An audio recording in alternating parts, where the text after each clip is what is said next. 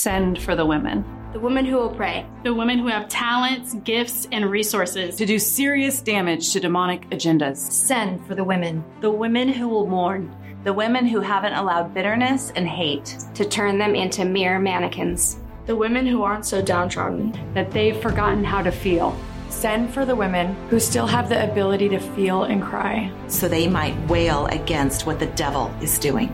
Send for the women who will weep and wail. The women who will mourn in sackcloth and ashes. Send for the women. The women who will wake up everyone around them, calling out, "The devil is destroying us. Death is on its way." Send for the women who will be God's warning shout to his people. His alarm system. His tornado signal. His air raid siren. The women who God will use to warn his people of the impending consequences of sin. Send for the women who have a God-given destiny to destroy the power of Satan over God's people by waking them up and calling them to a morning of repentance. Women who would teach their daughters to weep against sin and the assault of the devil. Send for the women. Women who have a destiny to open their mouth and cry against the evil that the devil has put upon God's people. Women who have ideas to be voiced, energy to be released, abilities to be exercised, power to be loosed, spiritual gifts to be expressed, prayers to be prayed. Send for the women who look toward the future, to what they can be,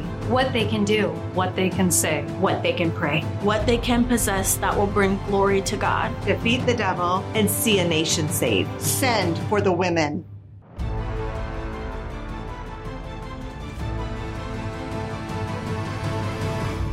Hey everyone, how's your week been going? I'm sure it's just been just as busy and chaotic as mine. I have been to meeting after meeting after meeting all week long. About to rip my hair out. So I came on here and announced a couple of times that we were trying to put together something else to share with you guys on the podcast.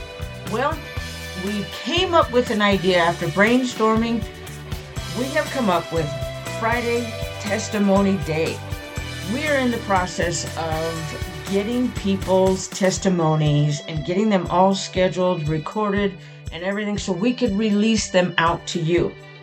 We have some powerful stories coming out from unsaved to saved to now professional opera singers to people that have been called into the ministry, from miraculous physical healings and now book authors, and the list just goes on and on.